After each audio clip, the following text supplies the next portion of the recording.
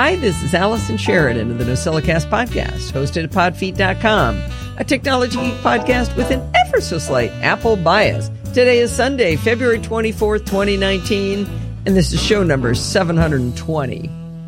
Alert listener James Tinsdale contacted me just today to ask why he couldn't see the Chit Chat Across the Pond Light with Donald Burr about 3D printers that was from last week. Well, I'm really glad he asked, as I'd forgotten to put it in the Light feed. You see, every week I post the latest Chit Chat to the big feed, and then I have to remember to also drag it into the Light feed or the Programming by Stealth feed, depending on the episode. My bad for forgetting last week, but you should have it now. Well, this week's episode of Chit Chat Across the Pond is of the Programming by Stealth flavor. In the previous installment, Bart had teased us that we were going to get to learn about the template library called Mustache. It just sounds fun, right? But he realized that he needed to teach us about vanilla HTML5 templates first. He starts by showing the problem to be solved, how messy and error-prone it is to create HTML elements using jQuery. You can do it, but it's not pretty. Then he shows us how templates allow you to create multiple elements via cloning of those templates. The syntax is pretty annoying, but I think once we get used to it, it'll be pretty easy and efficient to use. He promises that next time we get to learn Mustache. Well, let's get started here. Let's listen to the audio from a few more of Steve's fabulous videos from our interviews at CES. We're almost done with these, and the last ones will be next week. I have to say that having Steve doing all this work has been marvelous, giving me plenty of time to really dig into getting my homework done for Programming by Stealth. So I'm going to go back to doing it at the last minute after this, I think. Well, you guys know that I've been doing a lot of testing of different portable batteries to try to charge a MacBook Pro, and in my case, a 15-inch MacBook Pro, to stress it as high as I can. And I've just discovered OmniCharge, and I'm talking to Eric Matheson, and he's going to show us the products they have in this space. How you doing? Doing very well. Thank you very much. He's still fresh. It's early. Right? All right, so what have you got here? So what we have here is our full lineup of products. We've got the OmniMobile line up front here. This is an upcoming product line that is going live on Indiegogo on January 15th. This is a line of affordable power banks that can still power high-end devices like 15-inch MacBook Pro, like you were mentioning. You've got the 60-watt USB-C output, which is comparable to charging it with the charger of a 13-inch MacBook Pro. Right, which works. It just takes a little bit longer. It takes a little longer, but it is still very reliable, and in my case, more than fast enough. I also use a 15-inch MacBook Pro. You've got fast-charging USB-A ports with Qualcomm Quick Charge, and you've got an adjustable voltage DC output. Finally, you also have wireless charging on this one. So you can just place your phone on the back here and charge without any cables. So this device I have in my hand hardly weighs anything. How many watt hours are we talking about with this? So this one here is about 73 watt hours, but it's actually going to be upgraded. This one here will end up at 99 watt hours, which is that's awesome. Just the right amount for bringing it on a plane. Yeah, right. You don't have to talk to the air traffic control people or anybody, right? So with the additional volume capacity, it will be expanded to about this much bigger. Okay, so the thing he's got, he's talking maybe 6 or 7 inches long and about 4 inches wide. We've got audio listeners too, and it's about an inch thick. But none of these devices seem as heavy as the things I've had before. And with straight USB-C charging, you're not having the loss of an AC to DC conversion, right? Yes, definitely. So with this, with the USB-C output, this is just straight DC to DC. You don't need to convert AC or DC, then AC, then back to DC, which will honestly take away about 15% efficiency. Right, and that's what I have found. Yeah. Pretty much the same across the board. Right, that's just science. That's just exactly. There's a lot of heat involved, and we shouldn't discount what you said very briefly there for users who have some of the PCs. They've got this kind of DC input jack. Yep. That you said you can do the variable on that? So we actually have 4 different voltages available, 12, 16, 19, and 24. This covers the vast majority of laptops, PC laptops. We use a very common barrel size. We use 5.5 times 2.1 millimeters. And you can use pretty much any third-party peripheral. You can just use cables you find on Amazon, plug it straight into your computer. Only thing you need to find out is the voltage of your charger and the size of your laptop, barrel size. That's great. Okay, now you've got a couple of smaller devices here. What are we working on down here? So here we have a 13,000 milliamp hour model. That is about 45 watt hours. Now, these are still all prototype samples. One thing that is important to note here is that this battery cells types hasn't been 100% decided on these. So the watt hours might fluctuate a little bit once these are available in retail. So these are still so much smaller than the devices I've been testing. Yes, and that is one thing that we really pride ourselves on. That is our efficiency and our compact size. The way we actually designed our PCBs is very much more compact than other manufacturers. If you were to compare our first product, the Omni 20, with pretty much any other 20-something thousand milliamp hour battery, it is usually about 15-20% smaller than the competitors, and we're still able to do 100 watt AC output and 70 watt DC output. That's amazing. That's fantastic. Now you've got a tiny little lipstick size one, right? Well, that's the thing. So many of our backers and our community, they like our products, but they also do want something that's like pocket size, something you can just carry around. We all want those. So this one here is kind of cool. Here you actually have an interchangeable cable. What's cool about this one is that the USB-A port is actually reversible. So in terms of holding it ergonomically, you can swap it around because that way it sits a lot better in your hand. I can't see that on the camera. You're blocking it there. Sorry about that. When you're holding it in your hand, it fits a lot better in this orientation rather than the original orientation here.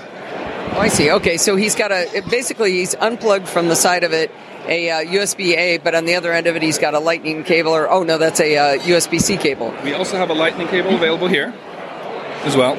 Okay, so these are all interchangeable. So, I see what you're saying. Yeah, very good. When you plug it in like this, it's sort of awkward when you're holding it. Right. And that's why we were thinking that we care about the way people use our products and the ergonomics as well. And that way...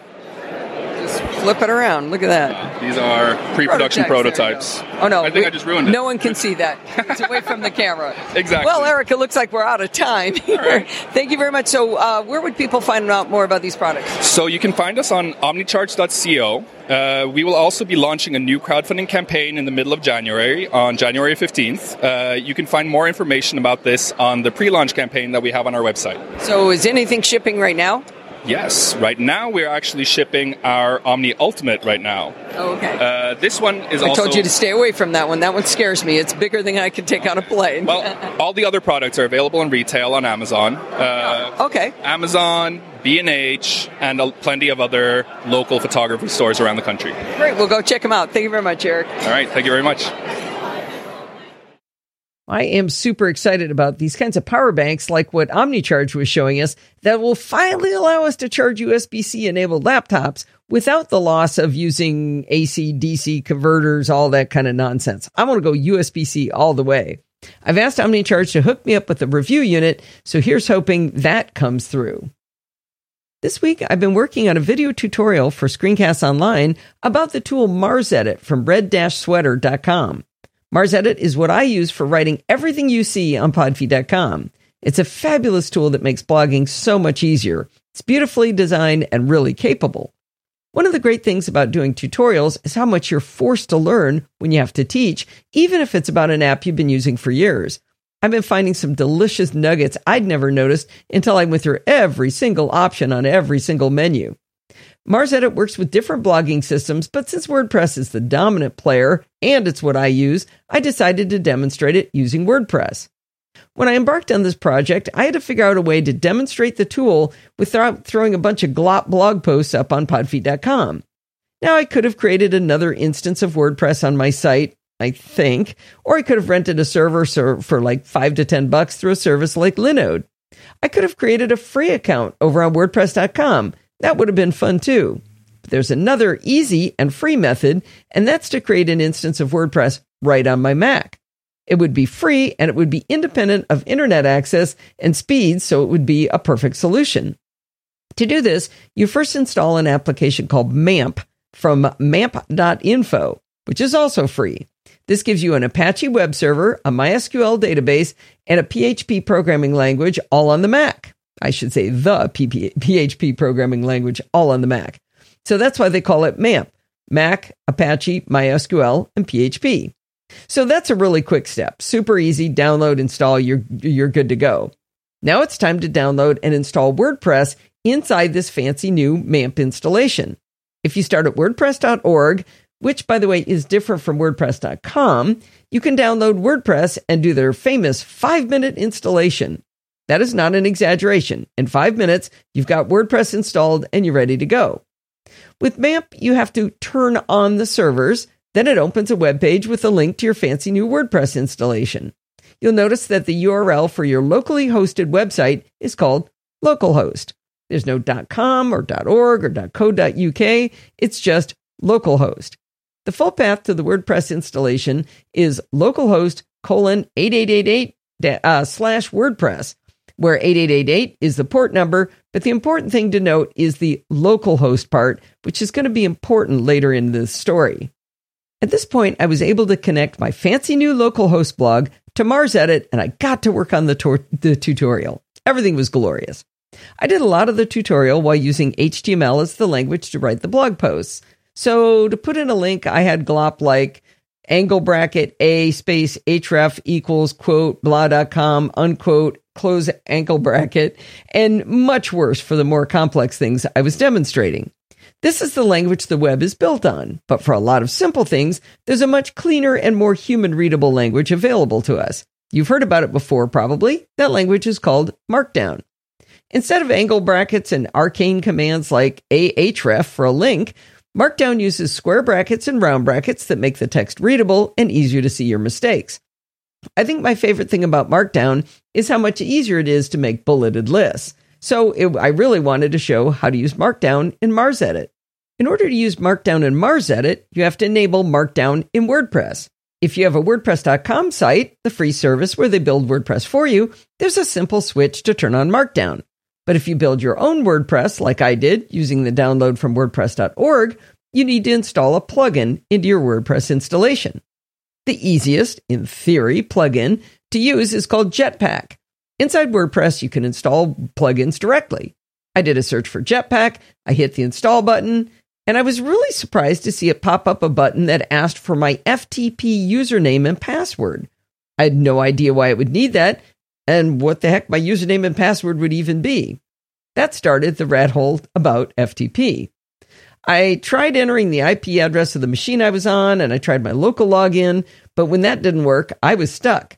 I went to the Googles and I found articles explaining that macOS in the old days had a built-in FTP server, but if you needed one on the modern version of macOS, you'd need to install it yourself. I found instructions on how to download and install iNet Utils.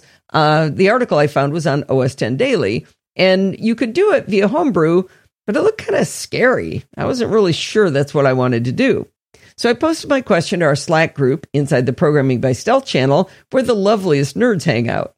Alistair Jenks sent me the same OS X Daily article on iNet Utils, so I figured I'd just girl up and install it. I ran the command to install it, and it spit the usual volume of glop all over my screen. Okay, that was fun, but do I now have an FTP server running? And if so, what's my login name and password? I went back to Slack and asked the question. This time, Troy Shimkus jumped into the conversation. I asked him if he had time for a screen share to help me, and being the swell guy that he is, he agreed. We piddled around for a bit with what we saw on screen, and during this, I just kind of mumbled under my breath. I have no idea why I even needed an FTP server running at all. Just install a darn plugin. Troy explained that to install a plugin via the web interface of WordPress, the plugin had to be FTP'd to my server, which in this case is my local Mac. Only when he explained that did I realize I don't have to install the plugin this way. You see, you could just go to the plugin's webpage at wordpress.org and download the plugin directly. Plugins are just a folder of text files, and then just slide that bad boy into the plugins directory on my Mac. Boom, done. No problem. Don't need any of this FTP nonsense. I made a quick trip over to CakeBrew, which is a GUI interface to Homebrew, to uninstall iNetUtils, and I was ready to go. I thanked Troy, and we signed off. You may think I was in good shape now, but I've got another rabbit hole to go down. Now, I've got Jetpack installed into WordPress. After literally a half a day of faffing about with this, it's time to activate Jetpack. I hit the activate button, and I get an error telling me that I can't use most of the tools in Jetpack, including turning on Markdown, because I don't have a dot in my URL. Well, of course I don't. Remember, my URL is localhost. I have no idea why they don't allow you to do that. So now I have a whole new rabbit hole to go down. I found several sites offering the steps to fix this problem. The one at drupalden.co.uk is probably the most well explained. But here's all I would have to do. Open a file called httpd.conf that's inside my MAMP folder, set the document root folder, change the default port from 8888 to 80, add a virtual host entry to my httpd-vhost.conf file to add a new URL like www.mysite.com, edit my system level host file, and I'd be ready to go. That sounds easy. Well, I'm starting to not care so much about demonstrating Markdown at this point in the plot because this is just turning into a big mess. I thought, maybe there's another plugin that isn't so strict about this whole having a dot in your URL name. I found WP-Markdown, which hasn't been updated for a year and hasn't been tested on the latest version of WordPress, version 5. But since this isn't a real website on the internet, subject to attack vectors, I figured I got nothing to lose and I lucked out. It's going to work. Now in WordPress, I can see under Settings, Writing, the option to enable Markdown for posts, pages, and comments. Woohoo! Finally, it was time to get back to teaching MarsEdit and to demonstrate how efficient you can be using Markdown. And no, the irony was not lost on me that I had spent over 8 hours chasing down how to get Markdown to work on localhost blog just to show how efficient Markdown is. Normally I have a bottom line that gives a life lesson or declares something good or bad. But this time, it just seems to be a story about learning tools and how helpful the NoSilla castaways are, especially on our Slack. You are a member of our Slack, right? It's easy to join. Just go over to podfeet.com/Slack and sign up. Stephen Getz made a specific request that I had to come to the Targus booth to see this wicked new HDMI dock from Targus. So I've tracked down Nick Markowski to tell us about it. How you doing? Wonderful. How are you? I'm doing good. Looks like you guys have won an innovation award. We did. Dock 520, Quad HD docking station. Quad, as in four. As in four. Let's see. 4 HDMIs out, single USB upstream, all the USB connectivity you'd need, and quad HD quality. So you're actually running, are these 5K or 4K then? No, these are single HD. HD, yep. Okay. So these are individually HD, 4 of them, quad HD. So what's your definition of HD? What's the resolution? 1080p. Oh, okay, great. Yep. So they are literally running, let me run my cursor across. There you go. Whee! That's right. And again, single USB-C connection. There it is. You see it? Whoa, there it is. Proof. It's actually happening. That's amazing. Yes. Yeah, okay. So that's the Dock 520, and in a couple of months, we're sort of teasing it at CES right now, but we're going to be announcing and releasing the Dock 570, which is quad 4K with power. It's going to deliver 100 watts of power to your host device as well. Wow. So that's the big boy. So that's it's more enterprise grade. It's coming in a couple months. That's this little guy hiding right. back there. Can you see that, Steve? That's right. All right, so this was the 520, is that right? That's right, Dock 520. And Dock 520 is on the market today? It is. And what's your price point on that? $274.99. Really? Yes. That's bananas. Yes. I was looking for a much higher number than that. Can I pay more? You may. We accept money, all of it, yes. So I'm not completely sure I understand what you mean when you say USB-C upstream. What do you mean? That is this guy here. So your single connection, in fact, that computer, you see the single cable coming out of it, that's USB-C. You simply plug USB-C into this dock, connect 4 HDMIs out to your displays, and you've got all the real estate of 4 displays. Just like that, one cable. Holy cow, that is just so cool. Yeah, it's awesome. All right, so if people want to learn more about these docks, where would they go? Targus.com. All right, easy enough. TRGUS.com. Thank you, Mark. Thank you. Well, I don't need that Targus video docking station, but I want that video docking station. I need more monitors. That's what I need. Well, this next interview is about an intriguing product called Bitdefender Box. Unfortunately, the gentleman I'm interviewing takes a really long time to realize that I really, truly do want the geeky explanation of how this works.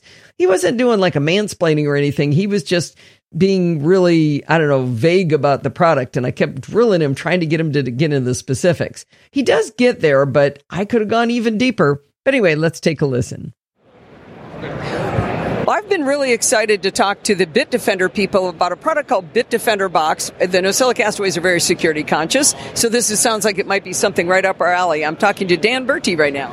Hi, how are you? I'm doing good. Thanks. What we have here is something that we announced a couple of years ago. This is our second generation product, Bitdefender Box, which is a kind of a hardware security all included for the smart home.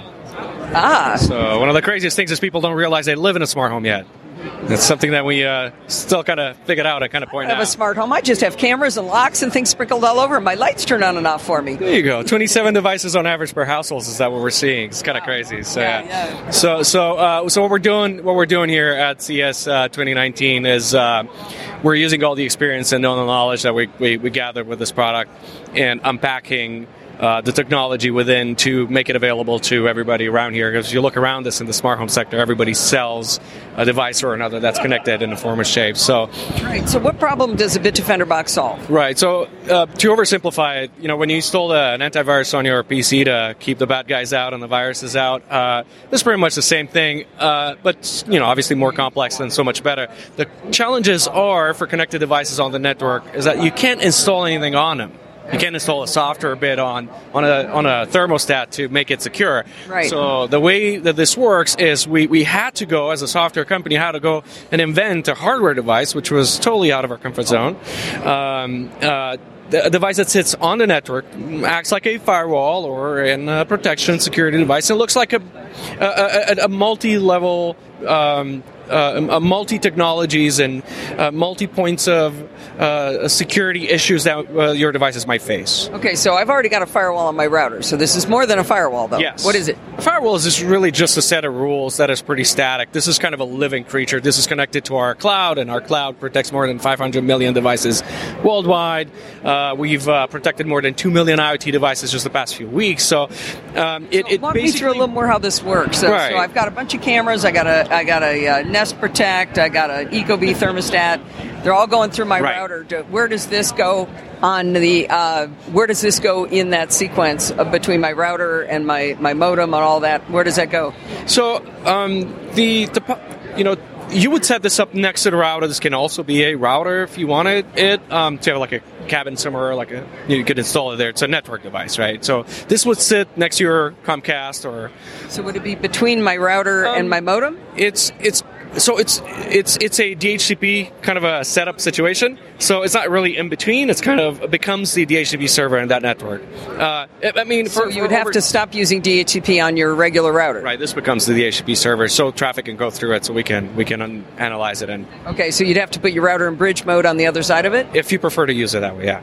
There's a couple of ways that you can set it up. We can so if you had like a high-end router and you wanted to use its capabilities, Wi-Fi capabilities, then you would bridge it. But if you had one of those combo modems from your ISP, which isn't great, then you'd probably want to use this as a Wi-Fi device. So this becomes that Wi-Fi device. So then you don't have to bridge it. So there's a couple of ways you can set it up. Yeah. Okay. So how does it protect an IoT device? Right. So it goes anything from example, any. Of course, it comes packed with Total Security, which is our classic security product for PCs and Macs and Android. So there's that extra layer. And then this on the network, basically what happens is anything that has a browser, right? You click on the wrong link, we'll block that.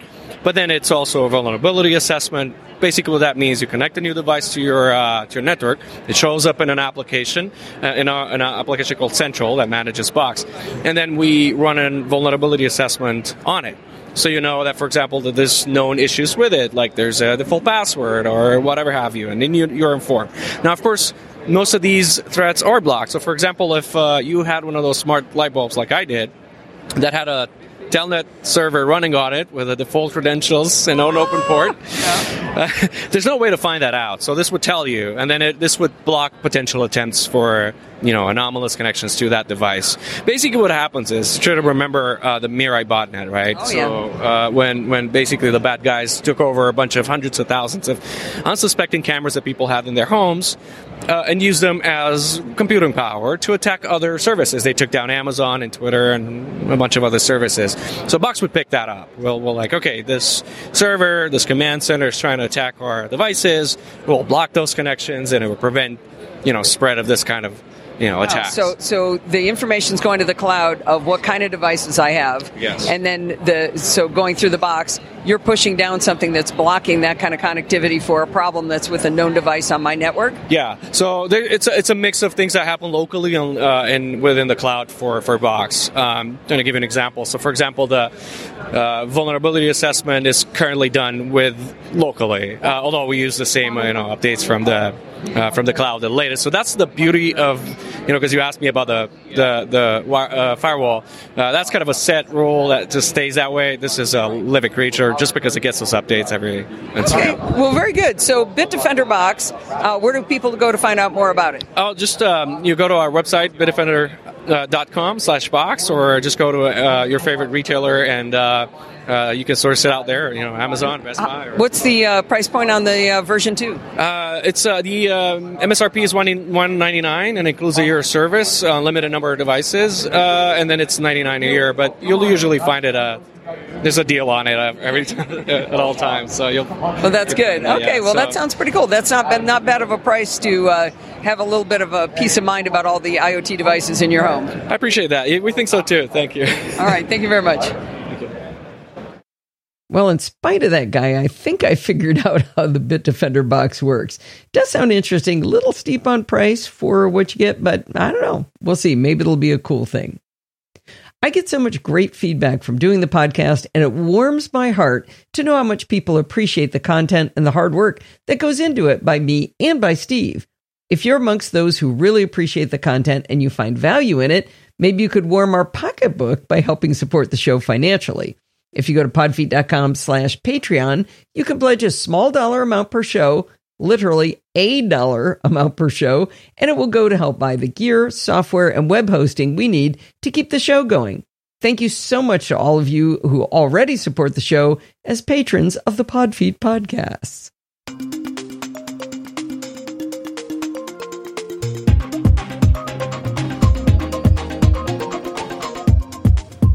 Well, it's that time of the week again. It's time for Security Bits with Bart Busschots. I don't know how bad it is, but I know Bart sent me 3 separate copies of the notes today alone. So, breaking news with Bart Busschots. Yeah, I don't think the security news ever stops breaking. So on the days I'm really organized and get my show notes done early, I have to send you many edits. So maybe the universe is saying, don't be organized. Maybe. All right, so what's going on? First off, we have 4 follow-ups from last time. So okay. So obviously the news was breaking at just the wrong moment 2 weeks ago. We mentioned last time that I think it was Mary Jo Foley had just gotten the scuttlebutt that there was going to be prices announced for Windows 10 extended support period after their extended support period officially ends next January, and after that, it's extended security updates for enterprise and education customers only. And you mean Windows 7, not Windows 10, correct? Yes, I do, because Windows 10 is what you're supposed to be doing. Yeah, okay. All right. And we knew last time that they were going to be doubling the price every year, which we laughed at, and we sort of said, well, it's pretty clear what they're trying to hint at. Well, we now have the official pricing from Microsoft, and the clarity has gotten clearer still. Microsoft do not want you on Windows 7 after next January. If you're in a corporation, they are going to make you pay to be a Luddite. So this is only available at all to people with a volume licensing agreement. So if you're a home user, you cannot even buy this. But even the people with a volume licensing agreement are going to have to pay per device per year for Windows 7 support. Oh, wow. First year for Windows 7 Enterprise, which is the lowest of the enterprise versions, $25 for year 1, $50 for year 2, $100 for year 3 per device. Per device per year. Per device per year. So it's Windows 7 Pro. A 60,000 person company, assuming we only had one one device per person, which isn't true. Is that 60 million? 60,000, 600,000? No, it's 6 million. Yeah, I'm not sure that extra zero makes any not that much better or worse. To use a crappy old operating system when a perfectly good one is there. Yeah, and that's for the Enterprise Edition, which is basically the lower of the two versions for volume license customers. Windows 7 Pro will start at 50, double to 100, and then 200. This is brilliant. It's just lovely. It is. I love it. This is absolutely brilliant. So we now have the details. There we go. The next story is kind of, we all knew this was coming, right? So as we recorded last time, the shoe was just hovering in midair about Facebook and Google having been slapped for abusing Apple's enterprise developer program, and they sort of kind of apologized. Well, Google actually apologized. Facebook sort of kind of apologized, and then they had new certs issued to them. And I don't think any of us thought this was the last we'd hear of this kind of thing. And that has proven to be very true. Because, of course, everyone now went to digging, right? You know, basically all the reporters got the sniff of there's a story here, and so off they went a-looking. So the question is, how many companies were abusing it? The answer is many, and for many things. So you cannot get gambling apps into the iOS store, but you can charge people and then let them in through the back door by abusing an enterprise certificate. You cannot put pornography on an iPhone, but you see where this is going. Piracy is the other use case that was out there. The piracy one is actually particularly interesting, I guess. So yeah, that was all found to be going on. There's also an awful lot of terrible reporting about this story. I don't know how. I'm definitely going to get cranky about this on Let's Talk Apple.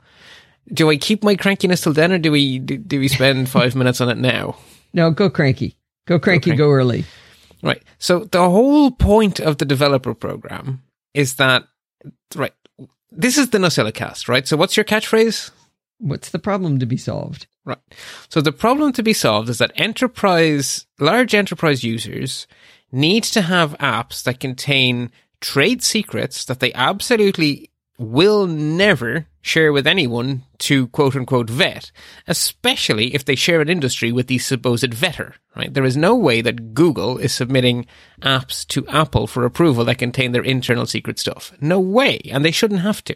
So the whole point of the developer program is you don't vet the app, you vet the company, and you make them sign a contract that commits them to certain things on penalty of you're thrown out.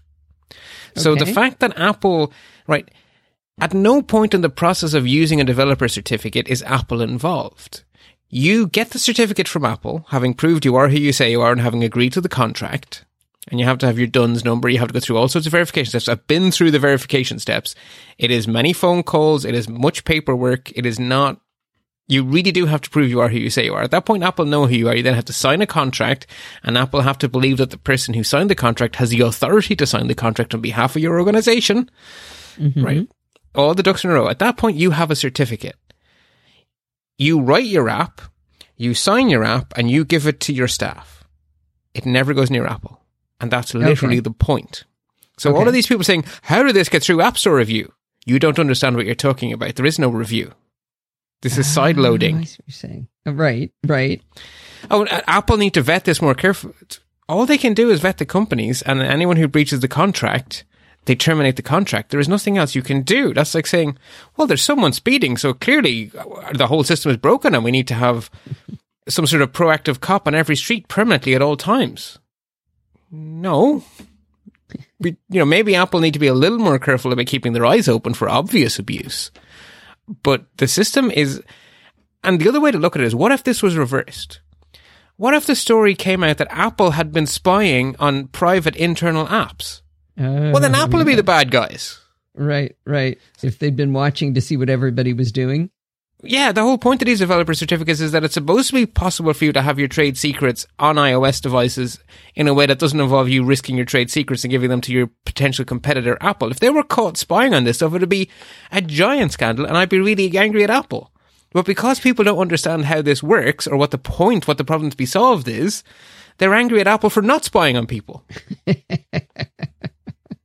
Like, have you been watching the world on the internet? I know. It's like, this is the year after Cambridge Analytica and stuff. Are we actually angry that Apple are not? The only person who got it right was Ken Ray, who went, I am delighted that Apple didn't know this was happening. That proves they're doing it right. And I was like, yes, Ken, you get it.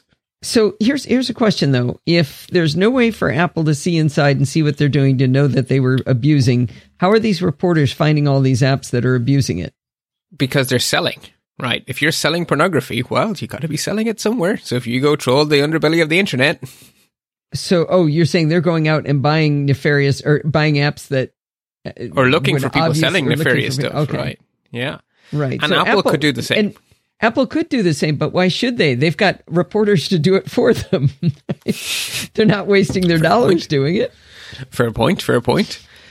Yeah, yeah. No. I didn't even know people were thinking Apple should have known. The amount of commentary I heard to that effect from people who I thought would know better. I did a lot of shouting at my iPod in the last 2 weeks. Oh, so much. In almost certainly related news, Apple have decided at very short notice that every developer must now have two-factor auth. So how does that relate to this? Do you think it does? I think, so there's two ways that your developer certificate can get abused. You can break your contract or you can lose your account details. And someone who's not you can publish the pornography as you. If you have two-factor auth, one of those two avenues just got cut off. Okay. But that's probably not what caused this massive amount of porn. And, it's definitely not what caused Google and Facebook. But it could well be behind the pornography and stuff, because that's happening on the shadier parts of the internet. I would not at all put it by those being basically you go onto the dark web, you buy stolen. I mean, you can buy credentials for anything these days. Why couldn't you buy credentials for a developer account? Yeah. So if Apple forced 2FA, then that whole avenue is made so much harder as to be effectively shut down. Now, what I've heard is that they haven't given much notice on setting up 2FA on they have not. Developer accounts. They have not. And I am, due to terrible timing, I am currently in the process of making a major change to a developer account. And they have already, anyone making a big change already has to have 2FA or they won't entertain you at all, even though it's not yet compulsory for all developers for everything. It is already compulsory for certain account activities. I've run into that. And some of the Apple accounts belong to people who have Android phones and Windows PCs. It's not going smoothly. Yeah, right. So, isn't it kind of surprising that they didn't have 2FA on developer accounts? It was always available. So if you wanted to protect yourself, you could. But now they're not there. They're not leaving it up to you anymore. They're saying, no, you are protecting your developer account. It seems like a good thing. To be honest, it is, because the security of even App Store apps, to some extent, rests on the fact that the person submitting the app should really be the person who's tied to that certificate. Yeah. So this is a good thing. This is definitely a good thing. And I mean, the whole world is heading for 2FA, so that's all fine. It's just right now, if they had just, if The Verge or whoever, no, it was TechCrunch. If TechCrunch just waited 2 weeks until they did this big expose on Onavo, you'd have been fine. I'd have been fine. I would have gotten by this and wouldn't have thought about it anymore. And then I would have been delighted that they were enforcing all of this. But anyway. Of course they should, right? Yes, exactly. Do as I say, not as I do. Yada, yada, yada. Anyway, so that's where we stand on that. We talked last time, briefly, about the fact that WhatsApp was adding a biometric unlock feature, or actually the inverse is probably more useful, a biometric lock feature where you could have your WhatsApp messages be behind a second passcode and or fingerprint scan and or Face ID, which is a nice idea. And I'd like to see more apps do that. Yes, basically the 1Password model. And I think your messaging could be as sensitive, frankly, as your passwords in some instances. So yeah, absolutely, more the merrier. Turns out there's a teensy-weensy bug. It's not a world-ending bug. But if you have a timeout set, so if you have it set not to lock immediately, but to lock after any amount of time that's not immediately, then you can abuse the WhatsApp share sheet in the Messages app. No, not in the Messages app. The WhatsApp share sheet in any app to keep resetting that timer so it never locks. Oh. So Facebook have said, we're on it.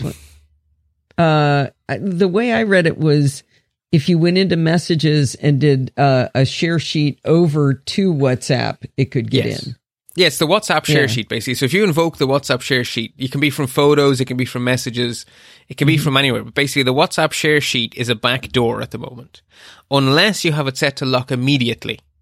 So Facebook have said, we're aware of this, we're working on a fix. In the meantime, if you set it to immediately, you will be protected. Okay. So that's where we stand on that. Speaking of Facebook and speaking of Onavo, last time we spoke, we were saying that, based on what they had said on Security Now, the troublesome research app was still available in the Android store. Well, I can now confirm that Security Now was correct. It was indeed still available. It has now been pulled and they are winding the service down. Wow. They're not winding it down immediately because it might inconvenience people to have it suddenly cut off. It's like, really? Okay, if you say so. So anyway, there are 4 follow-ups. So, notable security updates. We are around about the middle of the month-ish, which means that the second Tuesday is probably not far in our past. And indeed, that is the case. This Patch Tuesday was between the last time we recorded and today. We had the usual suspects from Microsoft and Adobe. There were a lot of updates from Microsoft in particular. And one of definite note is a 0-day that was patched in Internet Explorer. I'm currently working on show notes for Programming by Stealth, where I get to have another wee rant of, you can use this cool feature unless you care about Internet Explorer. Then you have to say in the past. Thankfully, it's dying. Yeah. It will be dead at the end of January. Apart from those people who paid $25 or $50 a year to keep it. And anybody who's doing that, they can afford to hire someone to program for them. Yeah, pretty much. WinRAR has just patched a critical vulnerability officially no one knew about it. I don't know if anyone on the dark web knew about it, but no one publicly knew about it, and it's been there for 14 years. Now, of course, everyone knows about it, so it's very important that if you are a WinRAR user, you patch yourself. WinRAR, do I remember correctly, that's a compression algorithm? WinRAR is a client which implements RAR on Windows. It's kind of the canonical client for RAR, which is the something RAR is archive. Compression? Yeah, it's the archive. I can't remember what it sounds for. Right. Okay. WinRAR or RAR in general came about to solve a real problem. The encryption algorithm on Zip absolutely positively sucked. It was token at best. It was the equivalent of putting up a beware of dog sign and not having a dog. So there was a real need for it when it came out. These days with the version 7 of WinZip, I don't think WinRAR is nearly as important as it used to be, but it's still a popular uncompression. My first memory of RAR is that the extension was blocked as being allowed to come into our company, and that's all I really knew about it. Well, one of the things WinRAR was great for was parity archives. So it was the favorite of pirates all over the world because you could reconstruct with one missing part of an archive.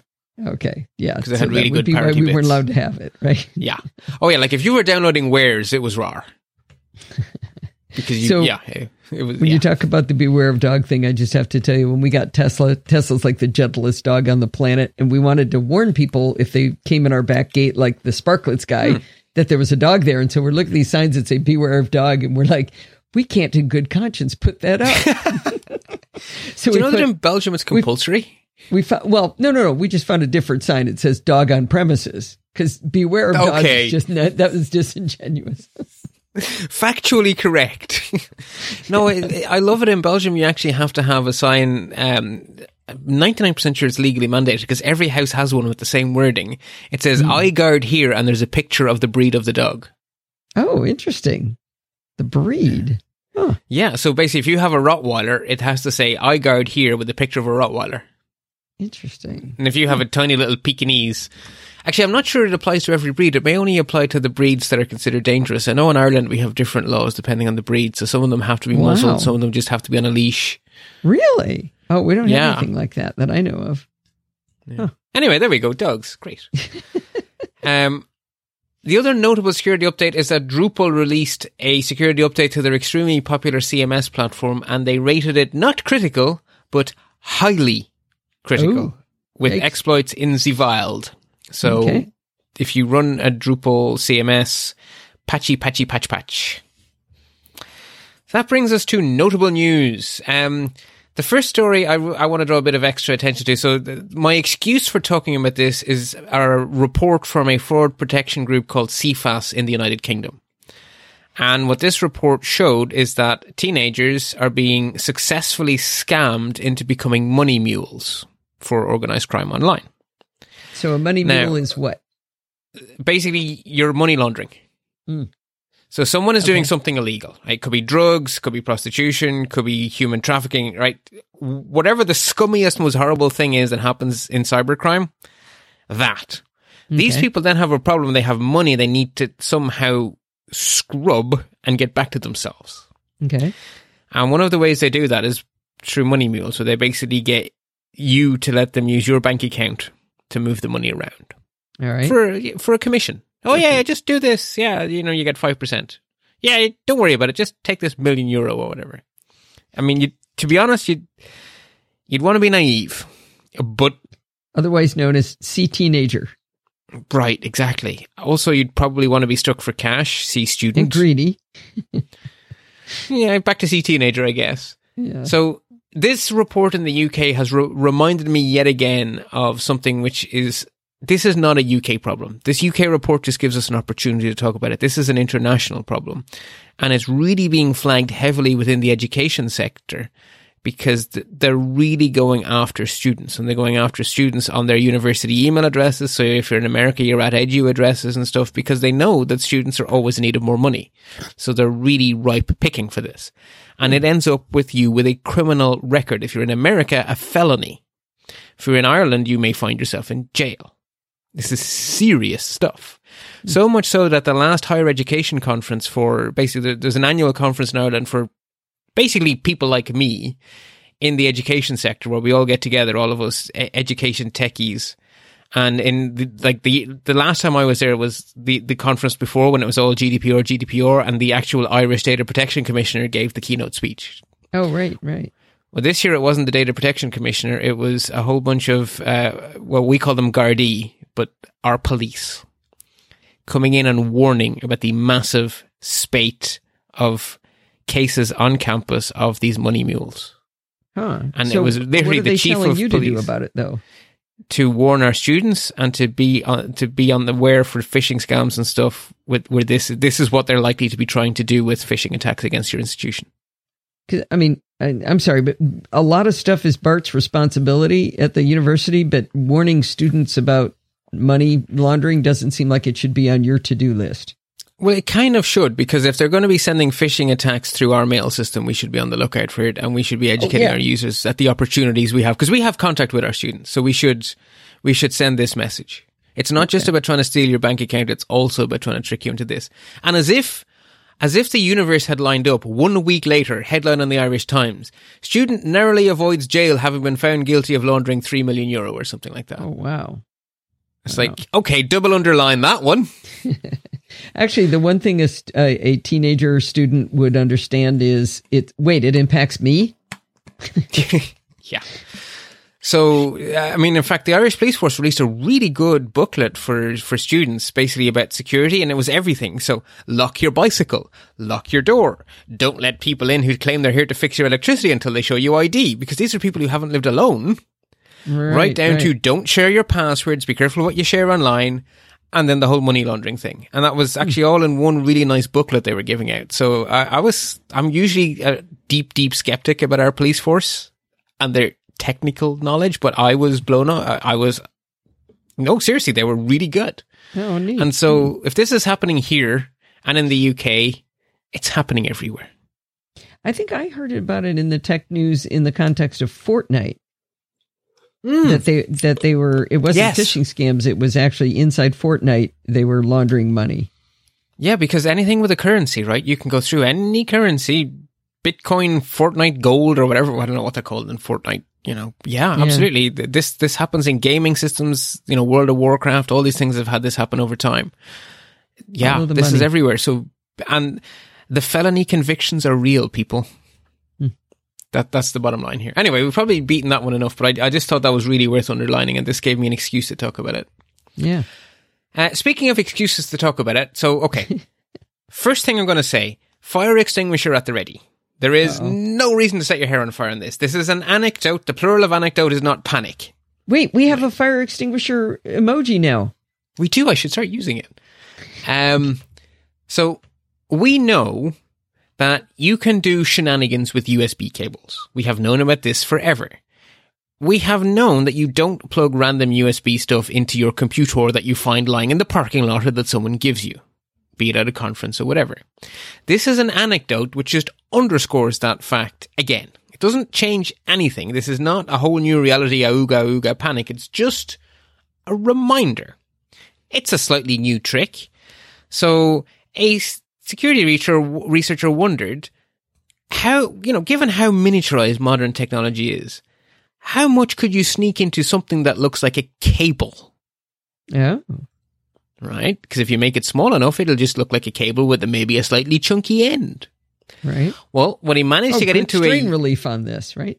Exactly. So what he managed to get into a USB cable is the circuitry needed to run the drivers to be a keyboard and mouse, and the circuitry needed to be a Wi-Fi receiver. In other words, he made a wireless keyboard and a mouse. So you plug this cable in and it'll pass your traffic and everything else, and allow them to type anything they want into your computer and move your mouse any way they want over Wi-Fi. So they could be sitting at the other end of the coffee shop while you're not looking. They issue a few keystrokes, launch a DOS prompt in the background, have it do something and then close itself, whatever. You've gone up to get a new coffee. They've never gone physically near your computer. Right. But they have control. It's clever. It's cool. But remember, you were never supposed to be plugging random USB things into your computer. So don't do that. And you're fine. Right. It's called OMG cable, of course. That is clever, though. It's very clever. I like it a lot. Again, that's sort of it was done not maliciously, right? It was done to prove the point we're making here. So it was literally done for the point of people having this conversation. So, yeah. Again, keep the fire extinguisher handy. There has been a report published by security researchers, and it is full of true facts. And those true facts describe imperfections in pretty much every major password manager that's out there. 1Password, LastPass, KeePass, Dashlane. Those four I definitely remember from reading the article. They're all different, they're all little subtleties, but what they all have in common is that they involve stuff hanging around in memory even when your vault is locked.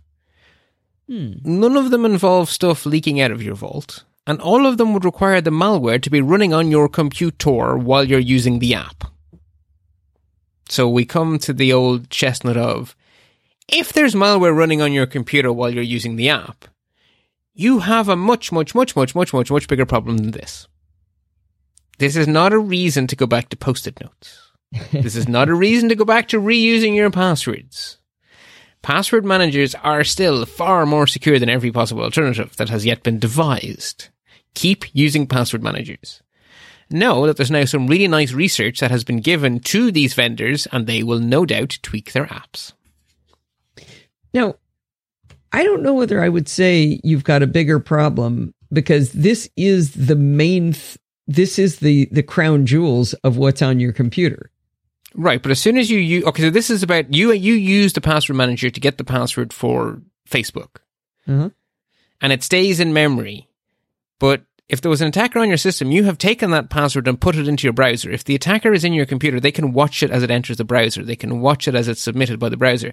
They can get it wherever you're using it. Right, but if they can get inside the password, you're saying they're not getting inside the password manager, they're just getting into what the latest password that was used was?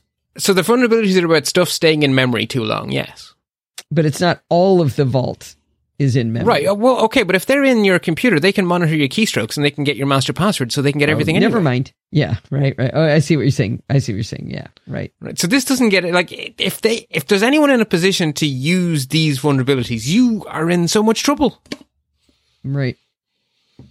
So Right. this is no reason to set your hair on fire. I mean, yes, these password managers should be as secure as possible. Yes, this is really useful research. And yes, I am sure that the developers will take this on board and make some tweaks to their apps. Mm-hmm. Don't panic, and definitely don't stop using your password manager over this. That would be like making perfect the enemy of security in any way, shape, size, or form. It's just, that would be a terrible idea. I don't think you could convince me to stop using my password manager, Bart. I love it. Okay. I mean, they could tell me it would take a lot to get me to stop, because it's just, I mean, heck, I don't know what my passwords are. How would I stop using it? Yep. Now, the way I like to sort of sandwich good news, bad news and stuff. So here's the dirty bit in the middle of the sandwich. And then we're back to good stuff. So it's fine. Okay. So UK government report looking into the whole Cambridge Analytica thing. They reported some choice quotes. The report finds that Facebook intentionally and knowingly violated both data privacy and anti-competition laws. And at one point, this government report describes Facebook as behaving like digital gangsters. Oh, jeez. So they really pull their punches, right? Understated and British as ever. Yeah. Court filings in the US have shown that when the US government said that the terror watch list was not being given to private organizations, that was a lie, and they were out by a factor of 1,400, because that's the number of companies they're giving the terror watch list to. Yeah, court filings show U.S. government has been lying about not sharing the terror watch list with private organizations. Yeah. I don't remember what the terror watch a list is, and it's that list before. that the US government keep where anyone that they're suspicious of might be terrorists. When you go to try fly, it gets flagged up. Okay. And they know it's full of false positives because they're being hyper careful. And they said it was okay that it was full of false positives because they weren't sharing it with other companies who could use it against you without your knowledge. So you weren't going to be prejudiced unfairly. Apart from the bit of them not sharing it. So, what happens as a result of them sharing it? What is bad about this, other than the fact that they're lying? It means that there are organizations who think you're a terrorist, but you don't know that. So you have no way to defend yourself. You have no way, and you don't even know you're being discriminated against. You could be being denied all sorts of things and not know why and not be able to protect yourself. Okay. I mean, something which is flagging you as a terrorist with no right to appeal should not be shared apart from the absolute vital things like not blowing up airplanes. Okay. Right. Yeah, I mean, even then you can argue from a civil liberties point of view, something without due process is deeply unfair. But you kind of go, I know it's deeply unfair, but airplanes falling out of the sky? And you weigh those two together, you grit your teeth and you go, principles, yeah, but... Right. But that shouldn't But if you share it with 1,400 companies... Yeah, exactly. Right. So, I mean, that is basically denying American citizens due process and resulting in people being unfairly discriminated against because their surname happens to be similar to someone who said something on Twitter that, like, along the lines of, I won't say it out loud because then I'll be on the bloody watch list. But it's easy to get on the watch list, and it should be, because we're erring on this. The whole point is to err on the side of caution, but then you shouldn't share it. Yeah. That's off my chest now. Okay. Nest then have come under fire. There are so many conspiracy theories about this story. I don't think there's a conspiracy here. I think this is just incompetence. Oh, let me back up really quick. Sorry. When you said it was a subset, I was curious what the subset was. The subset is the known or suspected terrorist list. Yeah. That's the bit that matters. Yeah. Okay. Yeah. So Nest do many things, right? I still think of Nest as being fire alarms or smoke alarms, but they do other stuff too, including security systems. And they have one called a Nest Guard. It's kind of a nice name, actually. They're owned by Google, right? They are owned by Google. I wrongly thought they were owned by Alphabet. They are actually owned by Google, and I don't understand why they didn't split them out into Alphabet so they would lose this horrible conflict of interest that's now making everyone suspicious. But they are directly owned by Google. I double-checked. So their security system shipped a few months ago, and it did not have any features that used a microphone. And nothing in the packaging mentioned the existence of a microphone. Nothing in the manual mentioned the existence of a microphone. There was no microphone mentioned in any way, shape, size, or form. And then earlier this month, Facebook released, hey, good news, we're adding a feature update to these existing products you already have in your home. You can now use it as a Google Home device. Wait a second. So it turns out there was always a microphone in there. And the conspiracy theorists are that Google was lying about it, but that doesn't stack up for me, because why would they announce a press release all happy about this cool new feature if they realize they're about to catch themselves lying horribly? No, they just forgot. Yeah, and right. if they put a microphone in that they weren't using yet, how would you say that on the box? We gave you a microphone and you can't use it, haha. Well, the USB port in the back of the Apple TV was always listed as being there and having absolutely no functionality whatsoever. That's a good point. I mean, it is normal in manuals to list everything. It is accessible to for developers. Yeah, it's not unusual to list all the hardware, because technically the people writing the software and the people making the hardware don't need to be on the same page, right? Tom Merritt gave a good example of there's a lot of cell phones that have FM radios in them, and they don't list those because they're not going to let you use them. Yeah, and I would argue they probably should, but in the case of a receiver, somehow that's not the same as a recorder. Especially Google. And that's the thing, right? If they were owned by Alphabet, they'd have a little bit of separation, but no, they're owned by Google, who are, as Ken Ray so wonderfully put it, the Dysons of data. My new favorite phrase, Google and Facebook, the Dysons of data. It's like, Ken, you have such a way with words. Yep. So that's such a conflict of interest. It's like, do you want Facebook doing a video conferencing solution for your home? It's like, no. Do you want Google doing a home security system? No. So yeah, I don't think there's any scandal here. I think it's just Hanlon's razor. But goodness me, is there a lot of conspiracy theories out there. And of course I don't know, because I wasn't in there. But anyway, that's what happened. There is a microphone in there. They didn't tell us about it. Now they did. It wasn't found. They weren't caught lying, right? They made a big press announcement going, hey, great, guys, you get this new feature. And everyone's kind of going, you just scored an own goal. We did? Oh, that's a good description. Sugar. We did. Yeah. So I think they're being truthful when they said they didn't mean to keep it a secret, but they did keep it a secret, and people are cranky.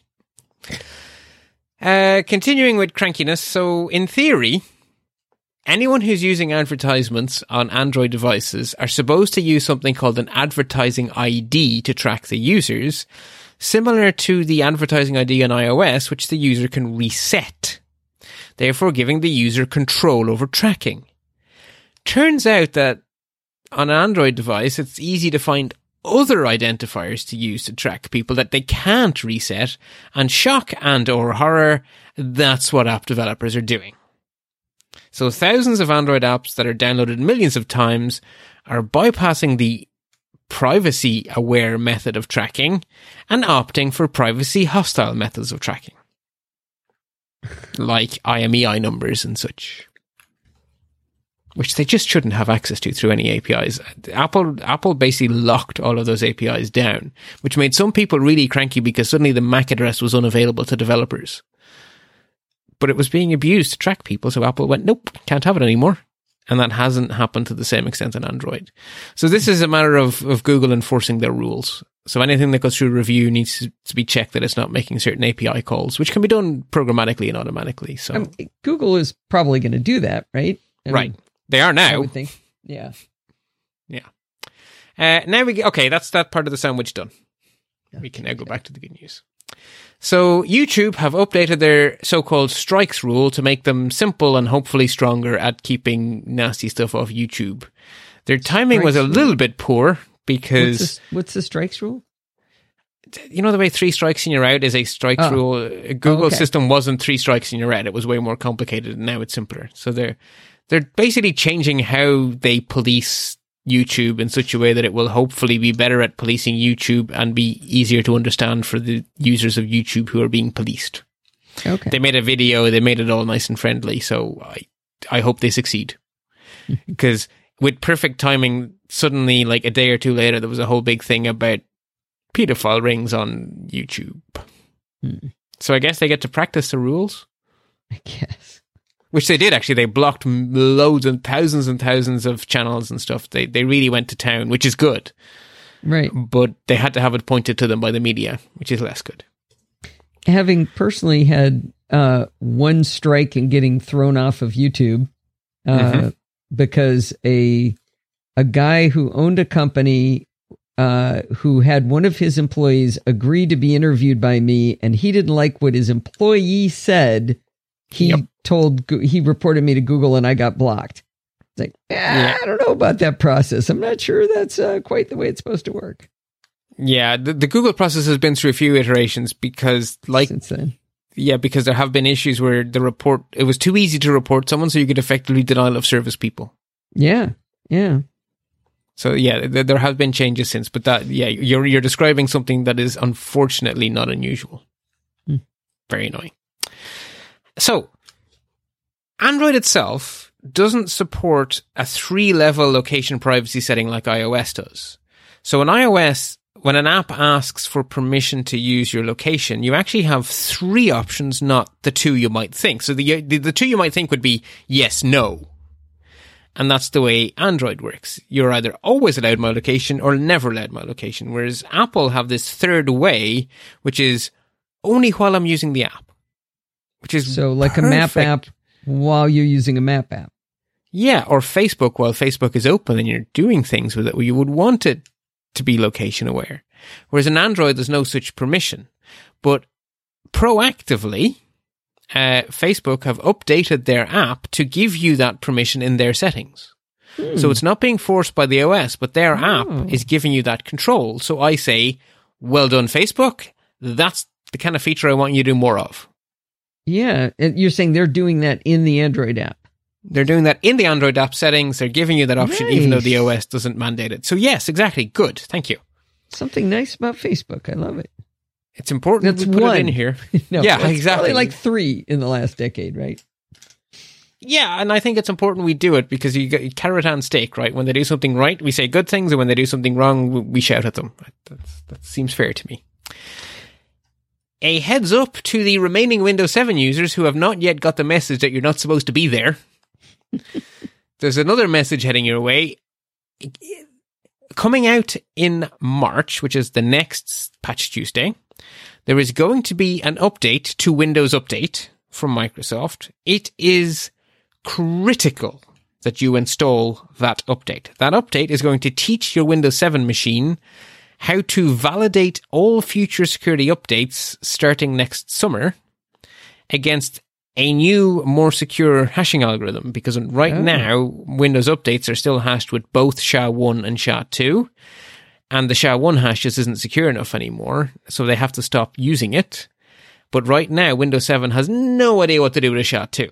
So it's going to learn what to do with the SHA-2 in the March update, and then starting in the summer, I think it's either June or July, I can't remember which now, one of the J months, they will stop using SHA-1.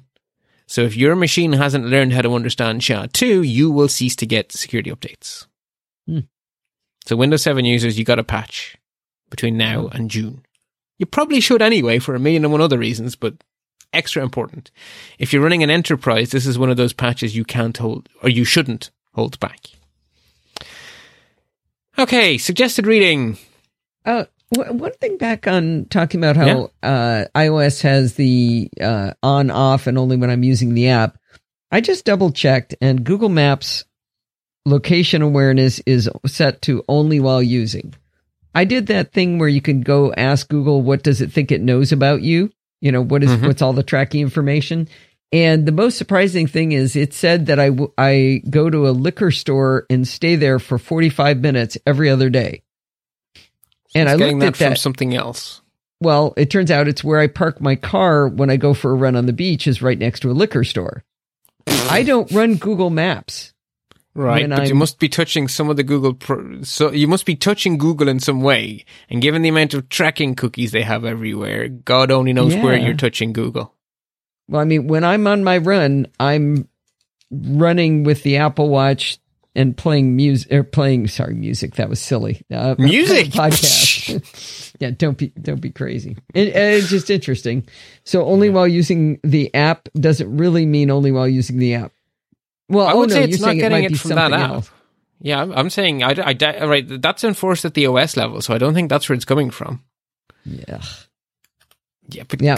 Google are in. Did you see the recent spate of articles by? I'm trying to remember who it was. Tried to live for a week without each of the big four. Yeah. You what was can't. it? Kashil. Oh, shoot. I'm actually on a website that has a reference to it. I'm going to find it. It was a woman who tried to give up all of the big four all at the same time: Amazon, Facebook, Google, Microsoft, and Apple. So 5. Yeah, so she did it. She did it basically as 5 trials. So Kashmir Hill is her name. yeah, so 1 week without Facebook, 1 week without Google, 1 week, etc. And then the last week was without all of them. Yeah. And the last week was just impossible. Yeah, it was pretty darn hard. But one of the things she was surprised at was like she apparently Yelp really hates Google because they claim that Google is always putting their results above Yelp. But if you go into Yelp, the app that it uses for the maps is Google Maps.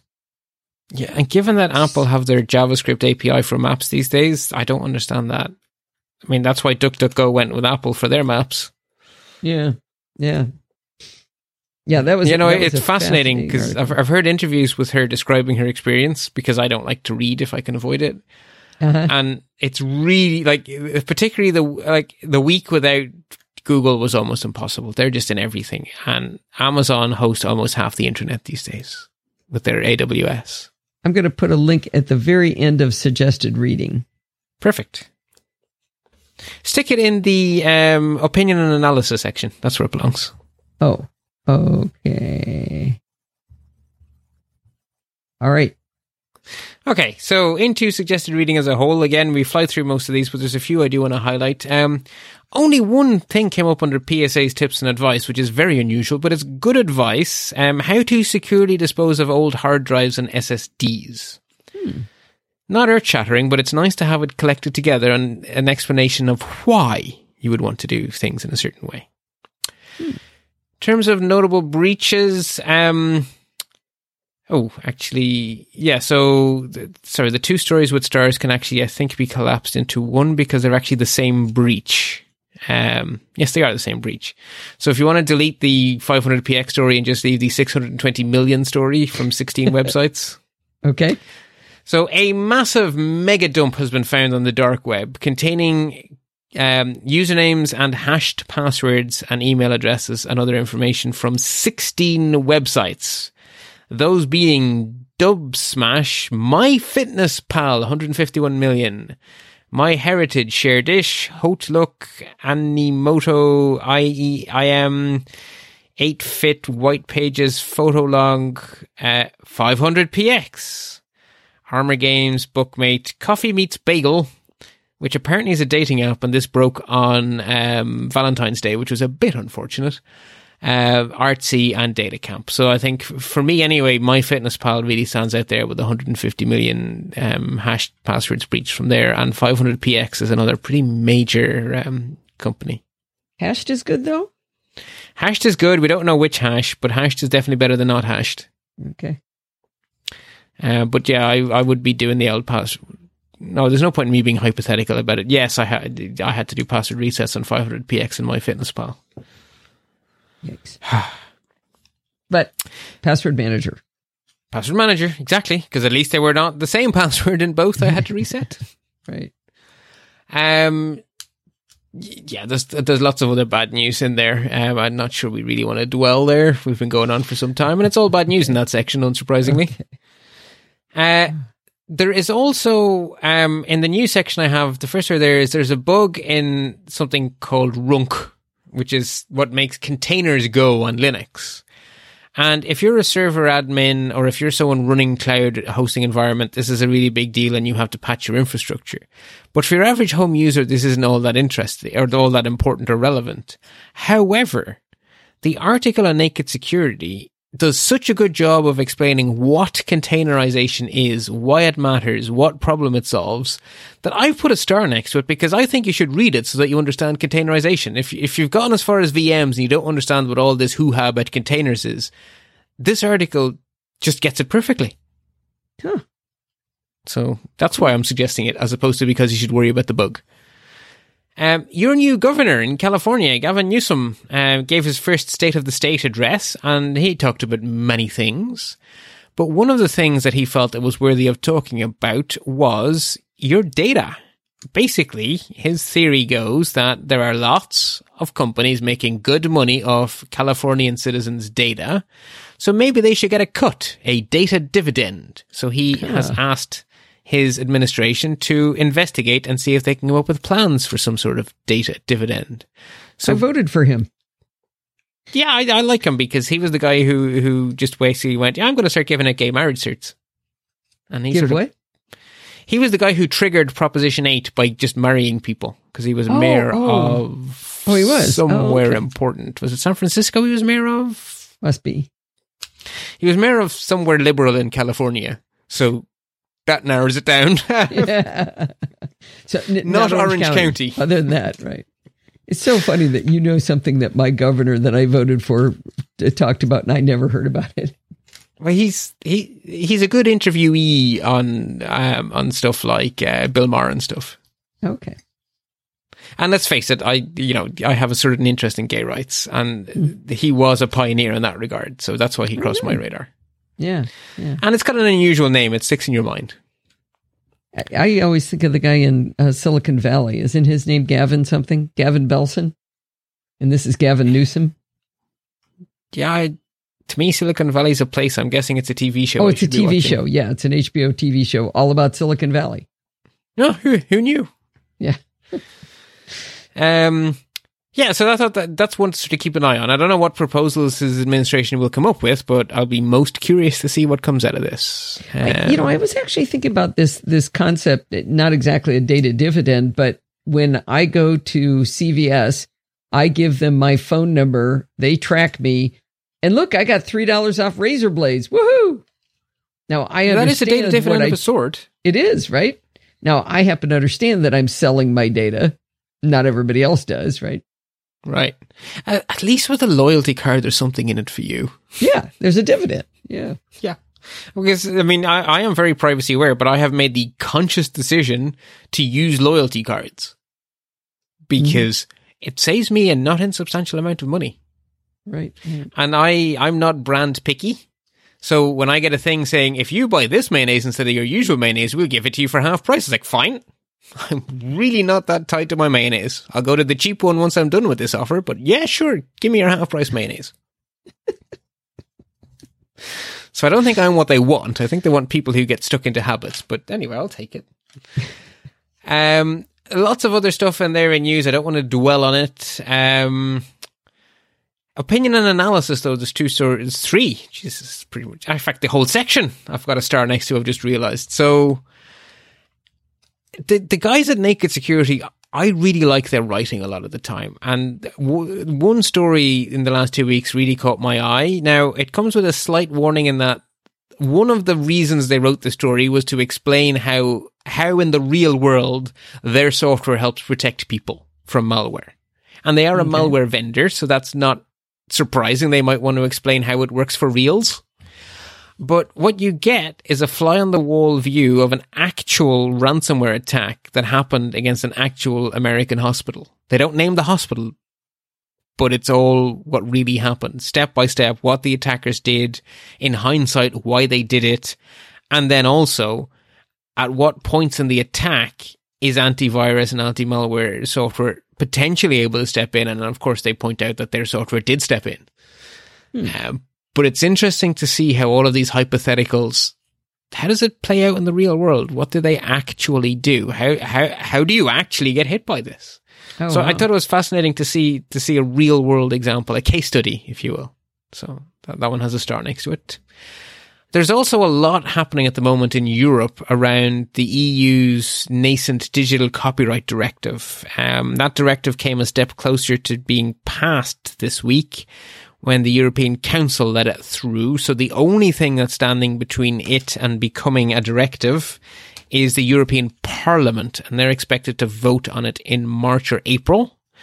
So if you are a citizen of the European Union and you have an informed opinion about this, I would say please contact your MEP and let them know how you'd like them to vote.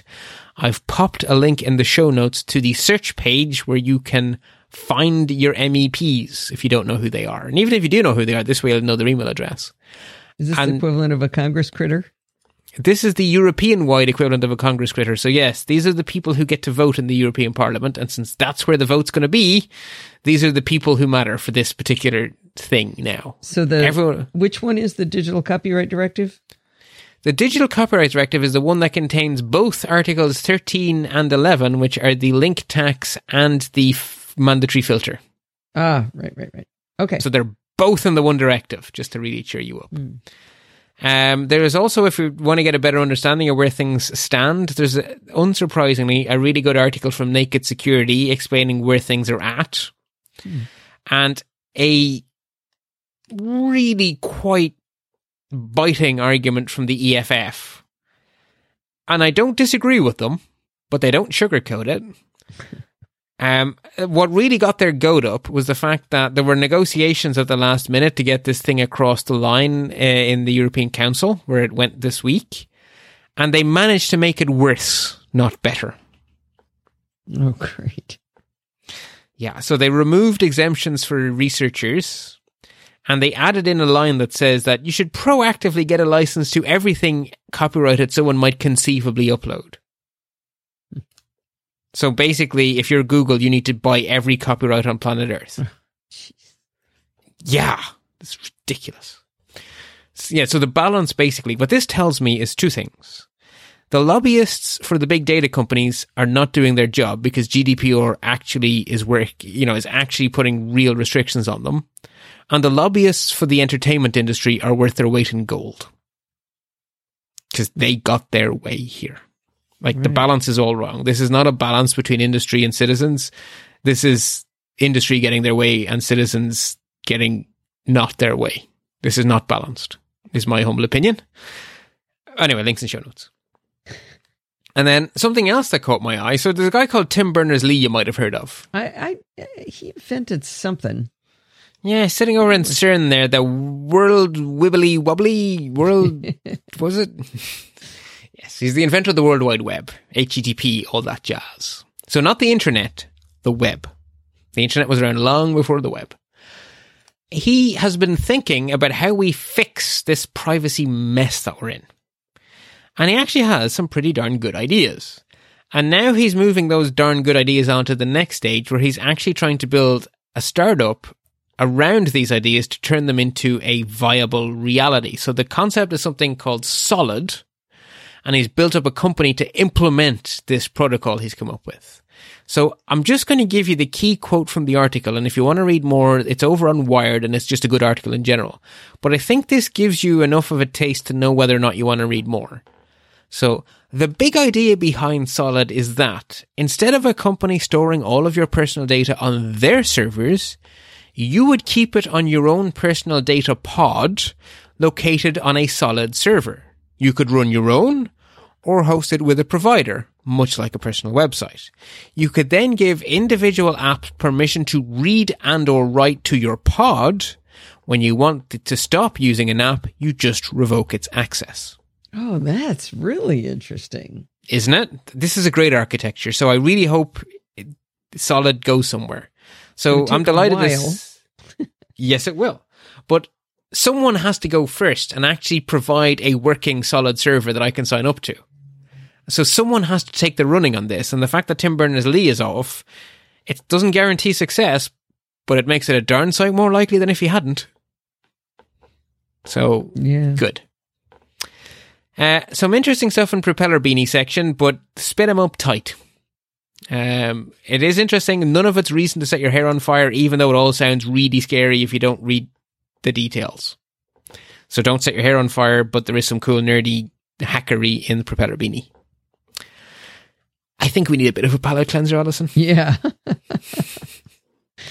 So I love the fact that Backblaze are really public about how they experience hard drives, because they run one or two hard drives. Yeah, just a couple. Just a few. And every year they release an annual report about how they got on. And for really, really good reasons, they run an extremely heterogeneous collection of drives. because you don't, if a company like that were to buy all the same drives and there were to be a problem with them, it would be catastrophic for the company. So they have to spread their risk and buy lots of different models from lots of different vendors to spread the risk, which means that they have really interesting stats because of course some of those drives go wrong. And we get to see which brands go wrong more than others. I love this report. My only problem is I read it. I was going to go out to buy a drive. This is quite a few years ago. I was like, okay, I got to remember this is the right vendor. And I got to the store and I went, wait, which one wasn't I supposed to do? And whatever it was the worst one. That was the one I bought. And it was when they had the 3 terabyte drives that were just awful. It wasn't, I can't remember which company was the bad one, but they're usually the bad one. And I bought the exact wrong thing. Oh, it was in your mind as being either brilliant or terrible. And unfortunately, yeah, not brilliant. It was, it's actually still running in my Drobo. And that's the thing to bear in mind, right? So even the drives with the worst failure rates, it's not 100%. It's not even 50%, right? The worst failure rates are in the low, 9-10% or whatever. So even if you buy the absolute worst drive, it by no means means you're guaranteed to have a thing explode. I mean, yes, all hard drives die eventually, but it doesn't mean that you're guaranteed to have a complete dud. But nonetheless, it is better. It's better than going, well, I don't know. I bought it was Seagate that was always the bad one, I think. Yeah. But if you had a Toshiba and it failed, don't think, well, Toshiba sucks. Toshiba's actually one of the better ones, Exactly. And as you love to say, and I love to say, the plural of anecdote is not data. And because we all own so few hard drives, we're extremely prone to anecdote. Mm-hmm. Right. But the thing that always stands out to me is the 3 terabyte thing was so obvious from their data for years. It didn't matter who the vendor was. With this huge spike. It's like, yeah, it's going to 2 terabyte drives, fine. 4 terabyte drives, fine. 3 terabyte drives from everyone sucked. Some of them sucked really badly, and some of them sucked less badly, but 3 terabyte drives sucked. Anyway, so that's out. And there's also a nice sort of summary, sort of an analysis of the report from Cult of Mac. So I've linked both in the show notes as a palate cleanser. Someone pointed me on Twitter to an interesting chart which shows the facts on security on iOS versus Android. And not just actually, Windows is also in there, and private OS. Whatever. But it's basically a table. It's the secrety one used by, who was it? Uses private OS. It's like the Black Phone or one of these guys. Oh, okay. Oh, so when they say Windows, Circle, they mean Windows. They mean Windows Phone in this context. Yes. So Microsoft / Nokia. So basically, it's a matrix of shortest time to publish a software update. For iOS, it's days. For some of the Androids, like the One Plus, it's months. For the HTCs, it's months. Worldwide availability delay, manufacturer update versus carrier updates. iOS is 1 day. Android for some phones is, days or weeks. And then for other phones is months or quarters. Even Android, and even Google's own phone. Yeah, so Google's own phone does updates. Yeah, so Google's own phone is green on many more rows than the other Androids. But some of those Androids, though, like manufacturer updates says 2 weeks for Google phones for max worldwide availability delay. Yeah, where and some of them are just horrific. Like HTC is just red. Wow. And yeah, you guys got to look at this. Right? We're not describing it terribly well, I don't think, but yeah, you can definitely see a slight difference. Sadly, Windows Phone was really good. Yeah, they didn't put enough wood behind the arrow. Yeah, because I actually always wanted to see it succeed. They didn't follow it through enough because it was different. It was original. It was not a clone. It was not like no one started the photocopier. It was. It was a real OS, a real competitor. I didn't like it, but it was original. I tried it. I bought a phone. Yeah, it didn't agree with me, but I could see it was different. And I could see people who loved it. And I also it's also a pity that the, who was it had the card-based interface, though? The former Apple guy, then they went bankrupt. Yeah. Palm OS. Right. Again, I would have liked to see that one succeed, but no, instead we got the copycat Android that succeeded. And then proceeded to sell their soul to the carriers and the vendors with the world's most stupid update model that was guaranteed to cause insecurity, which shock horror caused insecurity. Yeah, anyway. This is meant to be palate cleansing. I messed up a bit here. Okay. Well, if you look at iOS, you see why they can do the security updates much more quickly. Yeah, it's all about the model. Yeah. And so basically, the next time we're having this argument, don't try say it in words. Put up the picture. It's just easier. Yeah. So this is bittersweet, but this is why I love XKCD. So the Mars Opportunity rover finally, I mean, it went dead quite some months ago when a giant big dust storm presumably buried it, and the thing is solar powered, so it can only be buried for so long until it freezes because it loses lecky. And they were hoping that if there was enough wind, it might blow the dust back off. And there was apparently some of the wind is electrostatically charged, and they were hoping that might be enough, that the small electric charge building up on the rover might be enough to levitate the dust off. Yeah, it didn't work out that way. So unfortunately, the Opportunity rover, having surpassed its original expected 3-month lifespan by many orders of magnitude, having lasted something like 15 years. Yeah, I think it was 13 years. It was supposed to be 90 days. So yeah. Wow, we engineered that good. Or you guys did. Let's give you credit for it, right? It's a NASA project. So, I mean, the thing did amazingly well, and we should celebrate it. And rather than be sad, XKCD put up a wonderful comic, which I just think, yes, that is how we should celebrate this rover's really successful time on Mars and not dwell on the fact that it finally stopped answering us. Yeah. So we won't try to read that one, but... No, because I don't think we could do it justice. No. But basically, I'll just say this. The thing has bragging rights. So anyway, yeah, go read. It made me smile in a sad way. The one I really liked, and I bet I can't find it again. I know you responded to it, but there's a great Twitter handle called Sarcastic Rover, and I follow yes. Sarcastic Rover. It's all space kind of stuff, but it's really funny. And it did a really, it was a sad tribute, but it was. I mean, I actually cried a little bit. I was like, oh, I forget exactly what they said. If I can find it, I'll stick it in the show notes too. So, palate cleansed. I want to throw one more in. Okay. And it's nothing that there's going to be a link to, but when we were talking about being outraged about things on the internet, Gina Trapani, who's always been called Gina Trapani, but she corrected Leo. She was on I must weekend. Mentally correct myself as well, because I would have always gone with the wrong pronunciation. So I hope I remember that. She was on his shows for years, and she just never told him he was saying it wrong. But anyway, they were talking about how the Olympic Committee has decided to use recycled gold, silver, and bronze from cell phones to make the new medals. And they were talking about how many phones. I mean, it's like 5 million phones to make one, or so, some ridiculous number. There's not a lot of gold in your iPhone. It's not a lucrative source of income. No. But anyway, they were talking about all the different ramifications and how cool this was. And she said, what are we going to get enraged about, though? And I just loved it. She goes, I can't see it, guys. I don't know what to be enraged about. I got nothing. What are you going to do? But that is sort of the way the internet works, isn't it? Where people look for, how can I be angry at this? Where is it? There has to be something here. Someone must have been insensitive to someone. Yeah. Although, to be honest, when it comes to the IOC, it's not as if there aren't issues with the IOC. Yeah. May have a little bit of corruption in their history. Just a teensy-weensy bit. But still, credit to them, right? Like we said nice things about Facebook. I think that's a great way to get the gold for your gold medal. There you go. I imagine it doesn't take nearly as many iPhones for a bronze medal.